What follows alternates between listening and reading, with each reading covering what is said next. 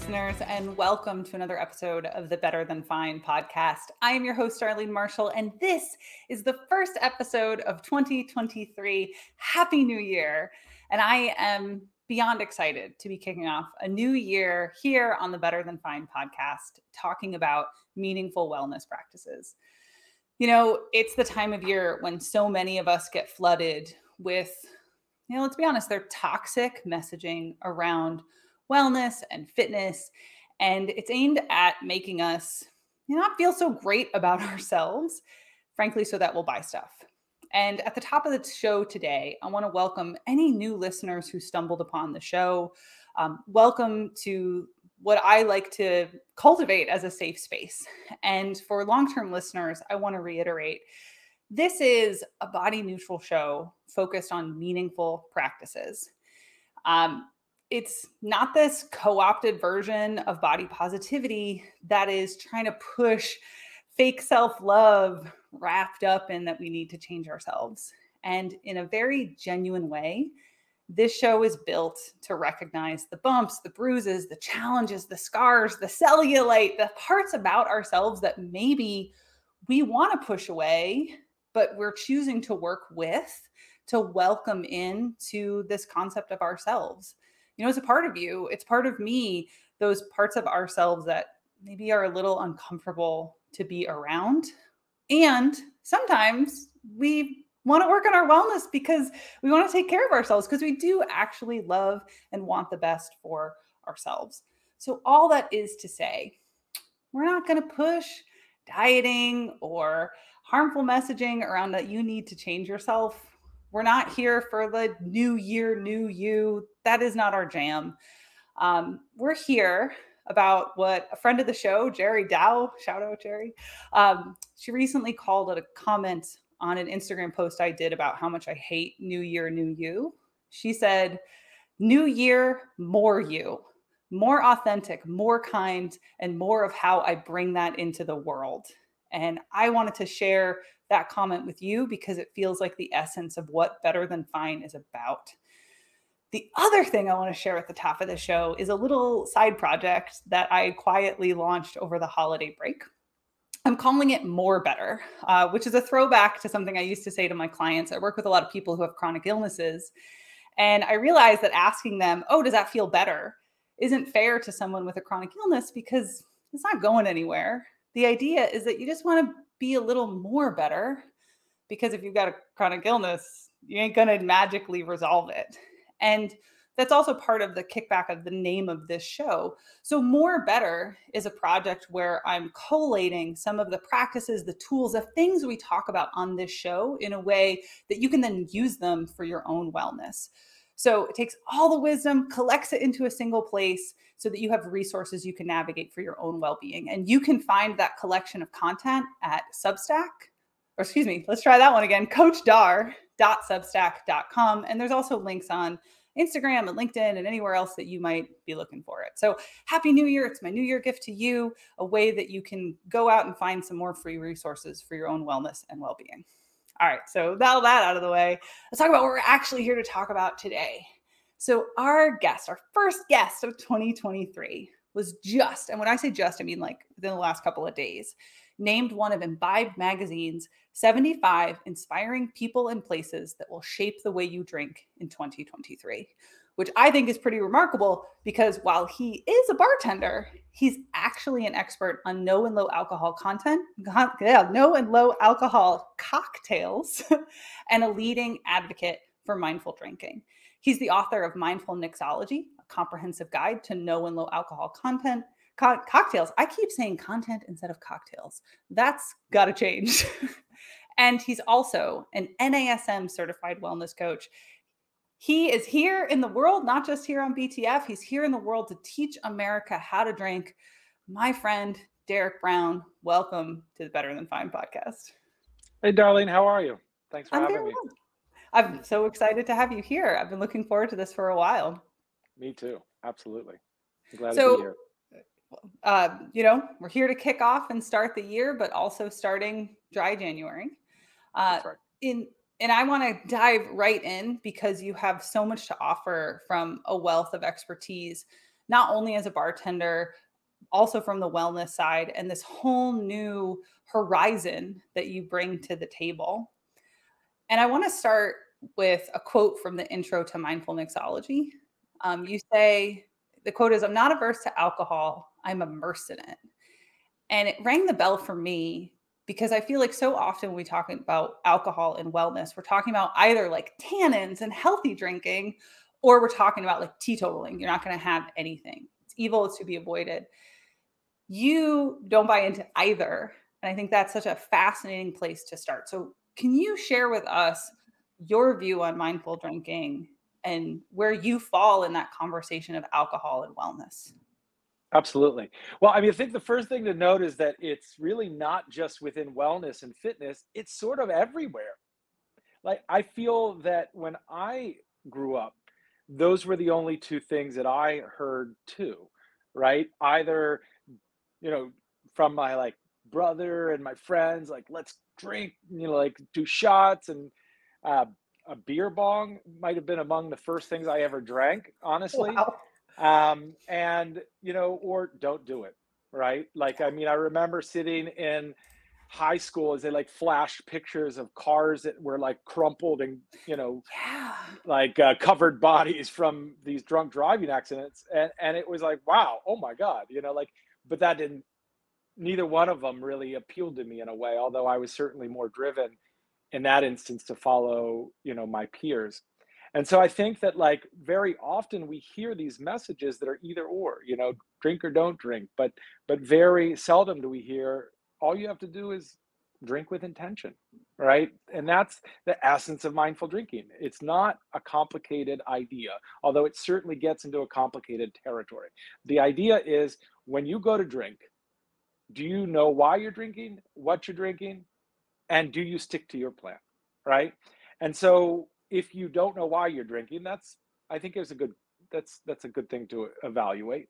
If you don't know what you're drinking, then certainly taking time to say, this is what I like, this is what I don't like, this is good for me, this is not, for some reason, doesn't work for me. And then certainly if you're drinking more than you intend to, that's getting into a problem territory, and that's something you have to address, for sure. Yeah. So I'm hearing there why you're drinking, what you're drinking, and the intention around how much. And it occurs to me a question, and I love it when I find a new good question, but the question of how many people out there have actually thought about, like, why am I drinking? I think that's a really rich question. It is, and I mean, it's a daily question for some people, right? They might go to like a happy hour with their workmates, or maybe they go to a party, or it's just like they're going out to dinner, and automatically it's like, let's order wine, let's order beer, let's order cocktail.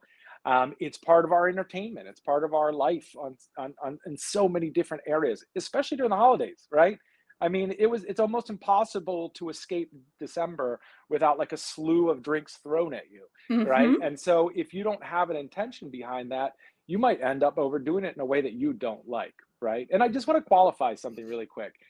I'm not against people drinking at all, Yeah. right? Like, and even if somebody wants to get tipsy or whatever, that's not necessarily a territory that I go into, right?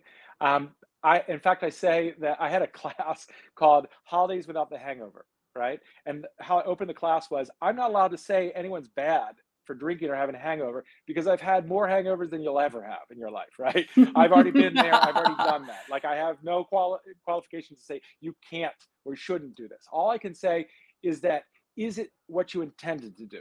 Right? Is this what you sought to do? And if it's just kind of these drinks getting thrown at you, and like eggnog and champagne, and you have another glass and another glass, and then you kind of end up in a feeling a way you don't want to feel, right? Like, that's what it's about. It's not just drinking something you don't want to drink, it's feeling a way you don't really want to feel.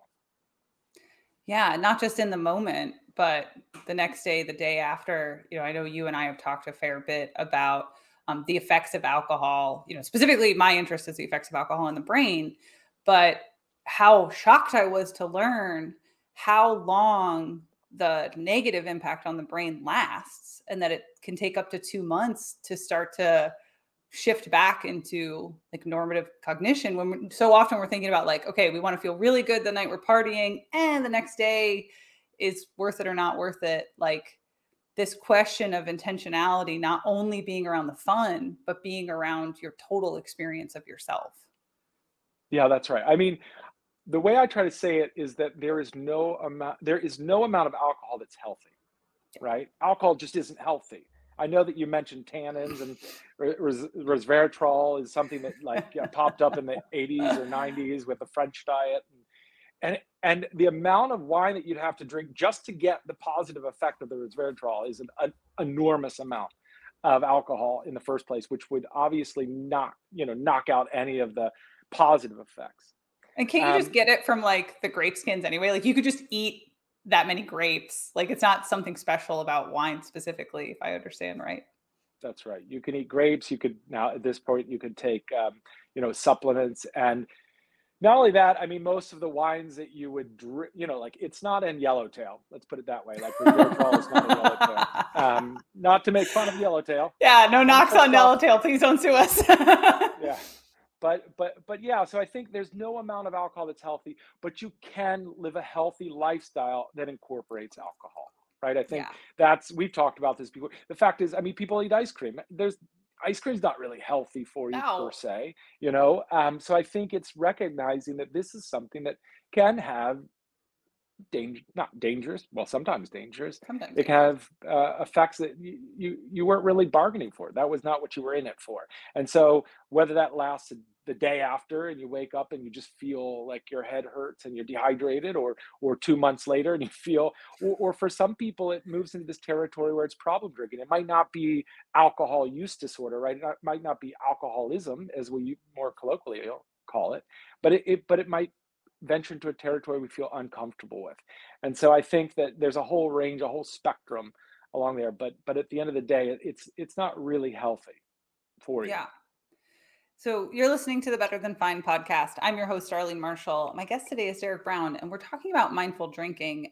And Derek, I just want to reiterate this idea that we want to recognize that lots of people do lots of things every day that are not necessarily, soft quotes here, healthy, but that have some other benefit, pleasure, enjoyment, some other value in their life, which I think you and I are of like mind, that doesn't mean that thing is bad.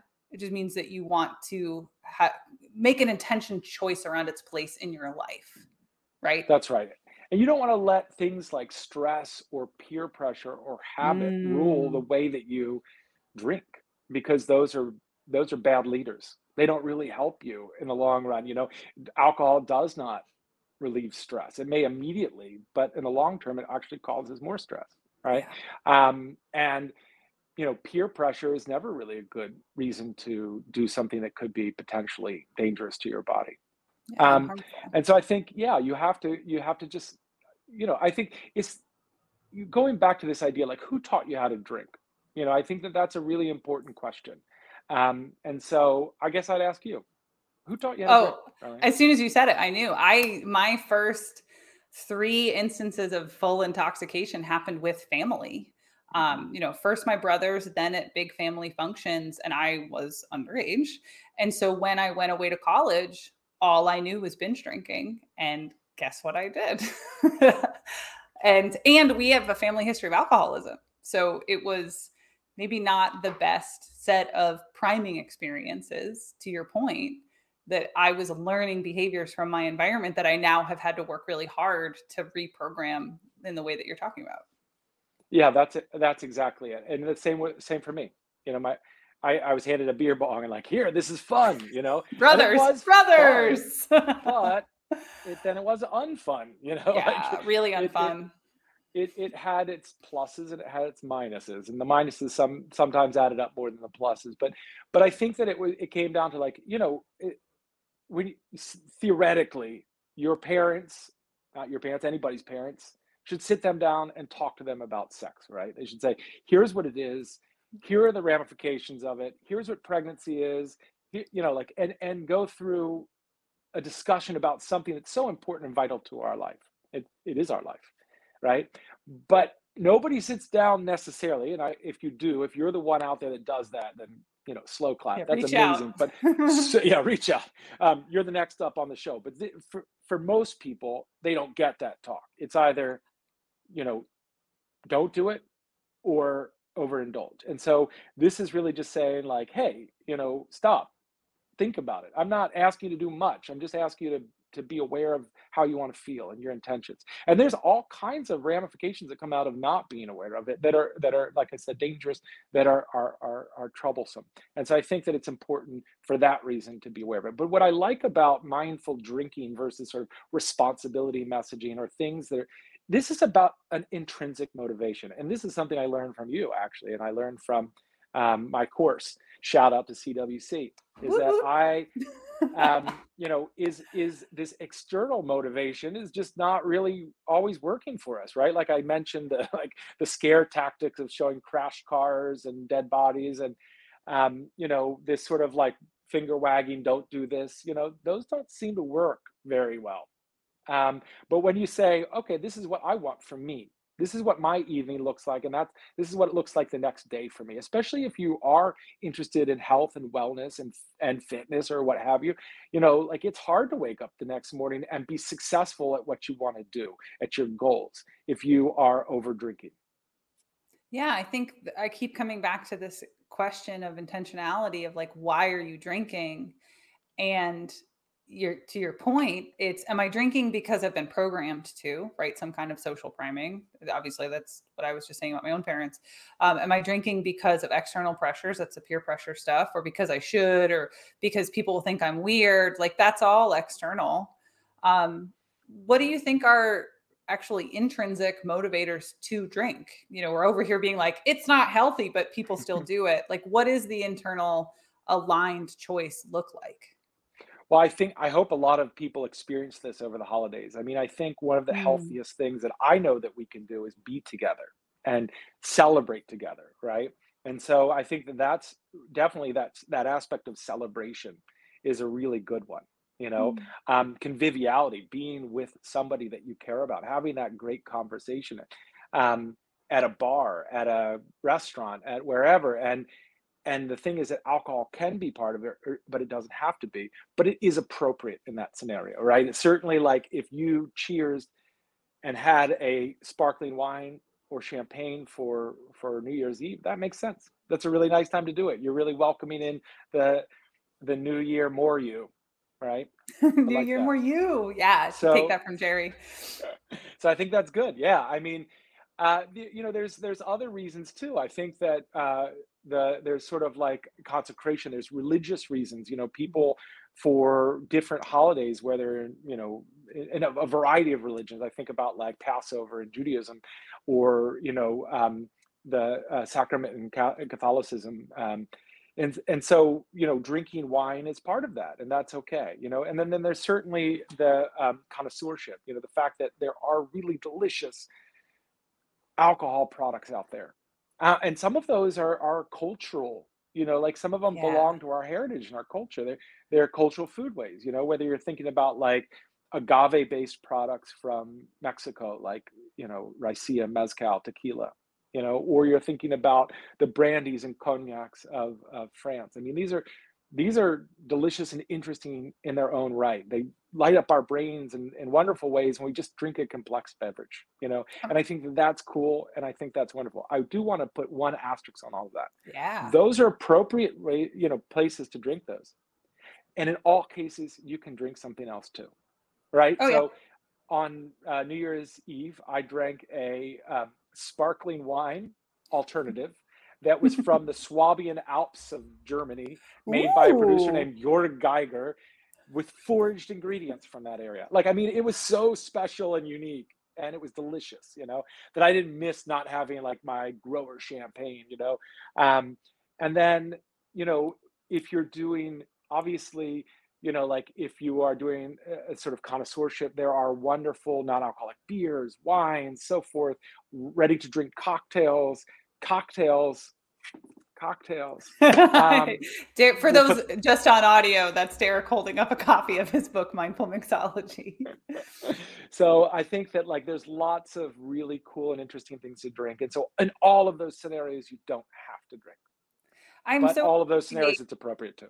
you circling back to normalizing, I know that you and I have also talked about extensively the experience of going out to eat, going out to a bar, wanting a low or no alcohol cocktail, not being able to get anything more interesting than like a tonic and lime, and how frustrating not only that can be, but also the experience of even having a bartender mock you Yeah. or other people around you, assuming that you may have a problematic relationship with alcohol just because you're choosing not to drink. And I know one of the things I was hoping to do having you on the show was just normalizing the choice. I think you like the word sober-ish. And I really have embraced that word myself. And the push to give adults who don't want alcohol a tasty option. That's right. Yeah, they deserve complex, sophisticated drinks, and it's Yeah. creeping its way. Actually, I'd say it's not it's barreling its way into our Yeah. bars and restaurants and hospitality spaces and stadiums and shopping, centers. It's everywhere now. That's really great. I mean, I don't, dry January, like in 2015 was like practically desolate. Like it was like these like dust bunnies flying on. You're like, oh, is there a not, a non-alcoholic beer out there I can have? Oh, Duels, great. Oh, it's terrible, but it's okay. But now there's like everything is available. There's Yeah. so many wonderful products, and there's still, you have to, some of them you have to hunt for the better ones. But it's out there, and bars and restaurants are starting to stock them, and bartenders are getting wise to this. But I could definitely see that, like, from the other side of the bar, it's scary to order things that everybody's going to kind of pick at you Yeah. about, right? And it's scary when you're like, I'll take a non-alcoholic cocktail, and they look at you kind of, from the side, and your friend goes, "Oh, are you okay? Is everything all right?" Do you need And you're help? Do like, you need to talk? I have a meeting tomorrow morning. Like, I don't feel like it. Yeah.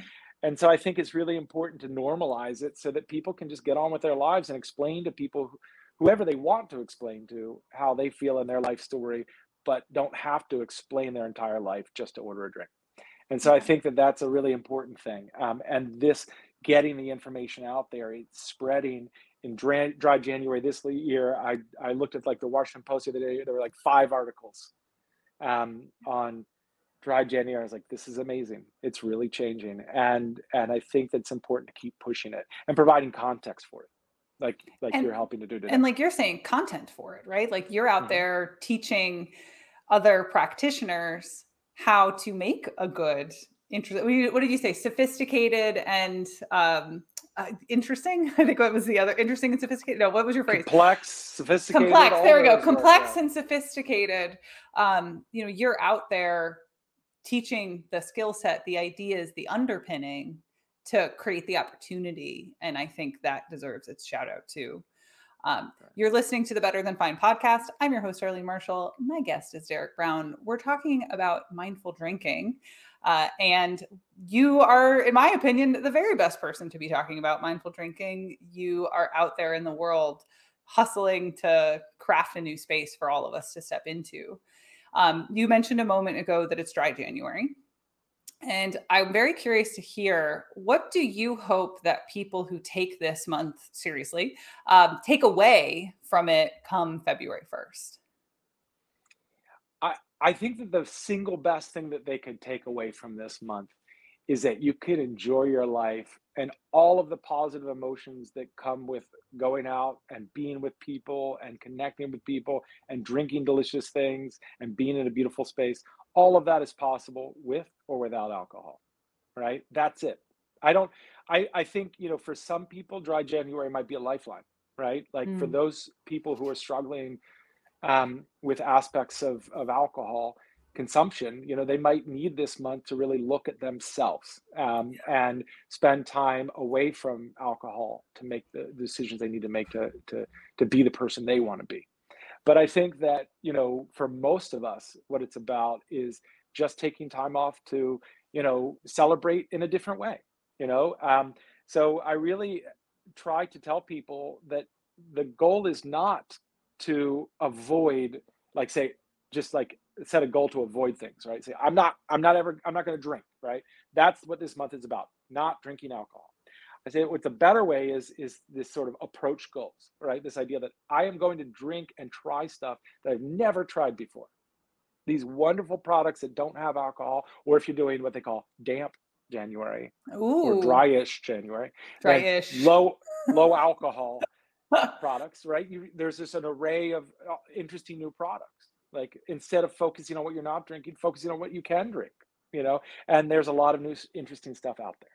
Yeah, as you say that, I'm thinking about the low alcohol as opposed to, we think of it as ubiquitous, right? A drink is a drink. But you had an article recently, and forgive me, I don't remember where it was. Where was it? Was it Epicurious? Epicurious, yeah. Okay. So you had an article in Epicurious where you talked about we don't know how much alcohol's in what we're drinking. Right? Like you can measure a steak in ounces and know how big the steak is. But if you mix me a cocktail and hand it to me, I don't know the potency. I can read it on my beer if I buy a beer at a store, but I don't know out in the world. And very recently, I was out with one of my friends who, ripple effect, knowing you, I talked to her about some of our conversations. She and I decided together to go low alcohol. We went out to dinner, we ordered a drink, and the waiter actually said to us, well, that doesn't have very much alcohol in it. Like, as if that was a problem that we weren't aware of. We're like, yeah, that's the point, champ. So I just think speaking to the low alcohol, what did you just call it? Like damp January? It sounds awful. January is damp and dark enough. Every name that's ever come up. Dry January is okay, but for a while they're trying to call it Drynuary. That was bad. Damp January, I'm not sure if it's going to stick. But nope. Ultimately, this is what the kids are saying. Well, we ain't the kids anymore, but I'm gonna kids, we can do better. So if I'm projecting myself into January 31st, I'm gazing ahead into Valentine's Day, and I'm thinking about these questions of like, okay, why do I drink? I want to drink more mindfully. Like, what does the practice of mindful drinking look like if someone's bringing it to bear in their life? I mean, I think it really starts with that idea that, why do I drink? Just sitting down. And for some people, it's very useful to journal about it. That's what I do, right? I write about it. I sit down and write, these are the reasons. And I look at them and I say, are those good reasons or those bad reasons? For me, not are they good or bad in the world is almost irrelevant. It's to me, are they good or bad? Are they working for the person that I want to be? And so I think, writing about them, but you don't have to write about them if you don't like writing. You could bullet points or just go sit in a corner somewhere and think about it for a minute. Like, why am I doing this? And so I think that really is the beginning of it all. But I think once you've done that and once you feel comfortable, this is the way I want to drink, and this is how I want to show up, then I think that sometimes it's still hard, right? Like you might go to a party and then all of a sudden, like you're resolved. You're like, I'm not drinking this evening. It's cool. I'll just have soda water if I need to, I'll exit if I need to, whatever. But you get there and then somebody hands you a shot. And then again, you have to face every fear in your life. Like I have to tell this person about my entire life story and explain to them why I'm not doing this. But really, you can find a lot of different ways to do that. For one, you can bring non-alcoholic beer to the party. I did that recently. I went to a party with my son's friends' parents, and the guy makes beer at home. I knew he's going to have lots of beer and lots of alcohol there, but I didn't know he'd have non-alcoholic stuff, so I brought my own 6-pack, along with a bottle of champagne for them. And then I pulled it out, and he's like, "Oh my God, I got this stuff!" And then we were talking about it, and so it actually turned out pretty well. But so that's a one way to do it. I mean, you can certainly do something where you just kind of like pretend you're drinking. Like I don't advocate lying in any instance, but in this case, you can maybe put something in a shorter glass with a lime on it. It looks like a gin and tonic. You can have a tonic water if you don't have non-alcoholic stuff, and then people don't ask you, or if they hand you a shot, you say, "Oh, I've already got a drink. I'm good." Yeah. I'm driving. I'm taking antibiotics. I'm whatever. There's lots of things that you can say. So I think, if you're having trouble explaining it to people, you feel uncomfortable in that scenario, which a lot of people do, it turns out, then I think that it's worthwhile to come armed with a couple of excuses, yeah. And I think you said something that's ringing a bell in my mind that as you become more comfortable with that moment, that decision, that set of decisions, that it actually can be a point of connection in the same way that alcohol can be, right? Because you showed up with the 6-pack, you pulled it out. This guy's like, oh, I do have some. Like, that's an interesting point of connection that came from the opposite side of the coin. And, like I said, that now my friend and I have this story about this waiter, right? Like, not drinking is also a social choice in a completely different way than drinking is a social choice. That's right. I mean, yeah. I mean, there's been so many times that I was afraid. I mean, as somebody who is a bartender, who's an expert on alcohol, I was in a situation where I was afraid to tell people that I wasn't drinking or that, I was an advocate for it, because there's situations where people judge you on it, like, People get and so defensive too. they get defensive. Yeah. I mean, I think for a lot of people, they think you're taking something away from them. And Or that so, you're judging them, right? Like, I think the other thing is that people think if you're not drinking, you're judging their choices, in a similar way to a lot of ways that we push the message of other kinds of behavioral abstinence, or, the way that we glorify and idealize, soft quotes here, healthy choices in our culture. Ultimately, what we're projecting is like, my choices are good and your choices are bad. So people think that we're judging them, or we're making a statement about them. And then that makes them defensive, instead of, one of the things I love about your body of work is it's like, hey, do what is good for you. We're not here to judge you. We're just here to make better choices for ourselves. yeah, that's exactly right. And in the process, with that fear, when I've been able to overcome that fear and have the conversation with somebody, 9 out of 10 times it turns out beautifully. And instead of it being a confrontation, the person is usually like, I know somebody in my life who has problems with alcohol. I myself have had problems with alcohol. I am actually not drinking either. Ha, this is not a gin and tonic. Ha. It's a soda and water. It's just And tonic. right. So there's just an array of things that happen, and then you get into a conversation with somebody, and you really find a connection there. So I think that, I don't need to go into too great a detail for this, but I don't drink right now. I'm not. I don't identify as an alcoholic in that sense. That was never part of my perspective. But I always say maybe I'll drink again. I don't know. Like, I'll leave it open. But right now I don't. And part of the reason for that is because there were times in my life where alcohol was a problem. And so, I've had to think about that and my choices very carefully and come up with ways that I could show up in the world in the way, the person that I wanted to be. And so, underlying all of this is me trying to selfishly create options for myself. I have to admit it. I've admitted it. It's here on the show. I'm selfish, and that's the reason why I just want more Yep, options he's just for selfish, peeps. That's just that's all this.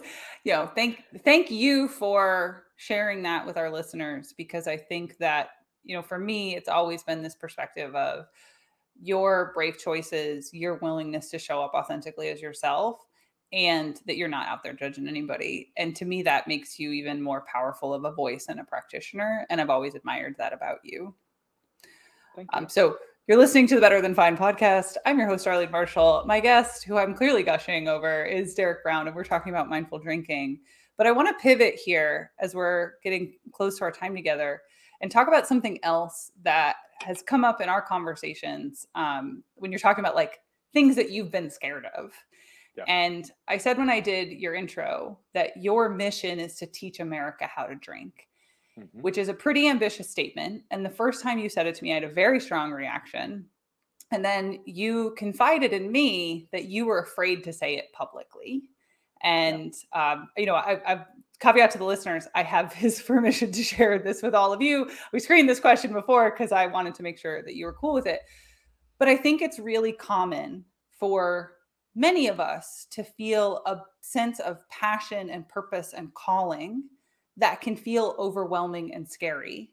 And from out here, you feel like this confident, very well informed, very well researched. We didn't get too deep into any one topic, but shout out for the listener. Derek is a huge nerd, and he knows any topic you get Derek to talk about, he can speak all the way down to the ground level of history and theory and science and just like anything.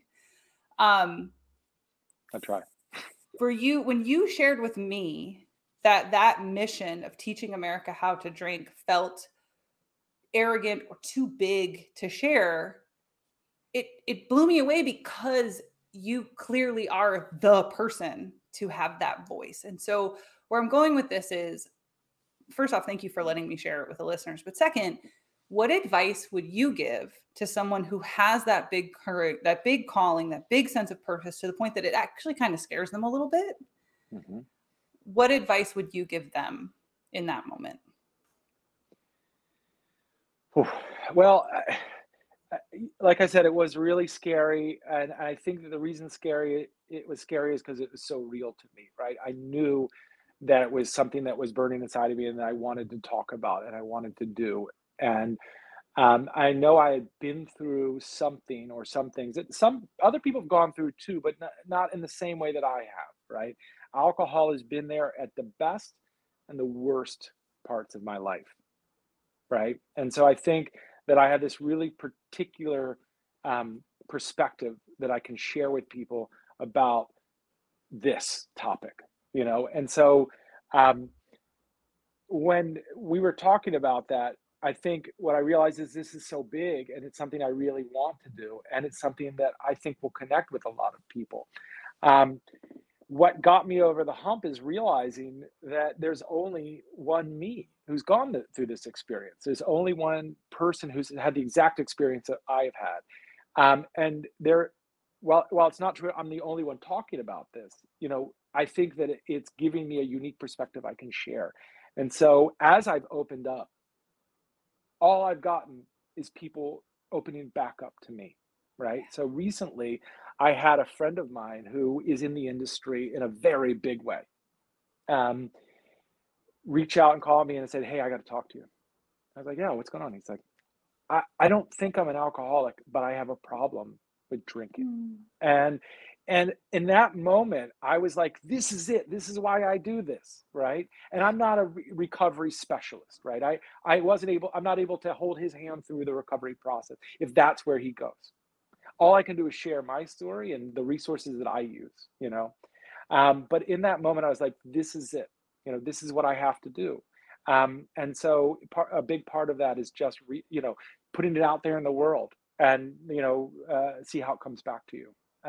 I don't know how that gets you past the fear sometimes, right? I think sometimes it's just one of those moments where you're at the cliff and you jump or you don't. You know exactly what happens if you don't jump. That's, so that part is already known, right? The other part is not known and is really, that's exactly why it's scary. But when you do it, the reward can be incredible. And so far, if I never talked about this subject again, I would still have received all of the reward I need from just a few people reaching out to me and saying this helped them.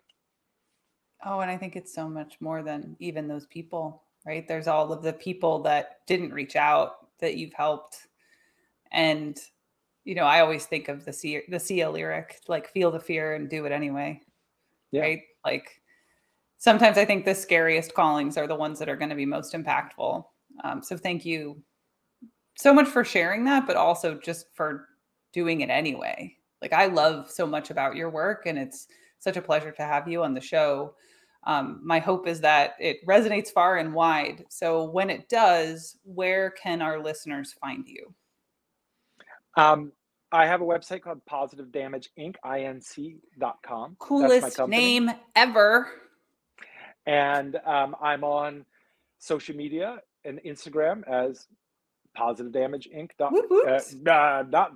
Just Positive Damage Inc. Positive Damage Inc. And on Twitter as Positive DMG because they won't give you enough letters to spell out damaging. Because anyone is still on Twitter. We'll leave that one for also getting sued. Well, I want to throw in one more thing because you said a few times how you're like, oh, I love your work. I'm gushing about it, blah, blah, blah. You do. I mean, I have not made it clear to everybody what a fanboy I am of Darlene. Oh my God, totally a disciple, if you will, of her and all the great work that you're doing. And I have learned so much from you and I continue to learn so much from you. So thank you. You're welcome. And I'm also really grateful to Eric for leaving the camera on you instead of on me as I folded into myself like a chair. But thank you, Derek. I appreciate that very much. You're welcome. I struggle at receiving compliments. It's hard. So thank you so much for joining us on the show. And if you, as one of our listeners, have questions, thoughts, feedback, of course, go follow Derek. Positive Damage is his company. But you could also email me. I'm info@darlene.coach. You can find me on Instagram, also darlene.coach, or check out that new Substack, coachdar.substack.com. And if you're a fan of the show, I hope that you are already subscribed. But if you haven't, you should do that. If you're watching on YouTube, hit that like button and leave us a review. Because if you leave us a review, the algorithm will promote us. Let's game the algorithm together and help the show grow in 2023. Thank you. Be well and Happy New Year, everybody.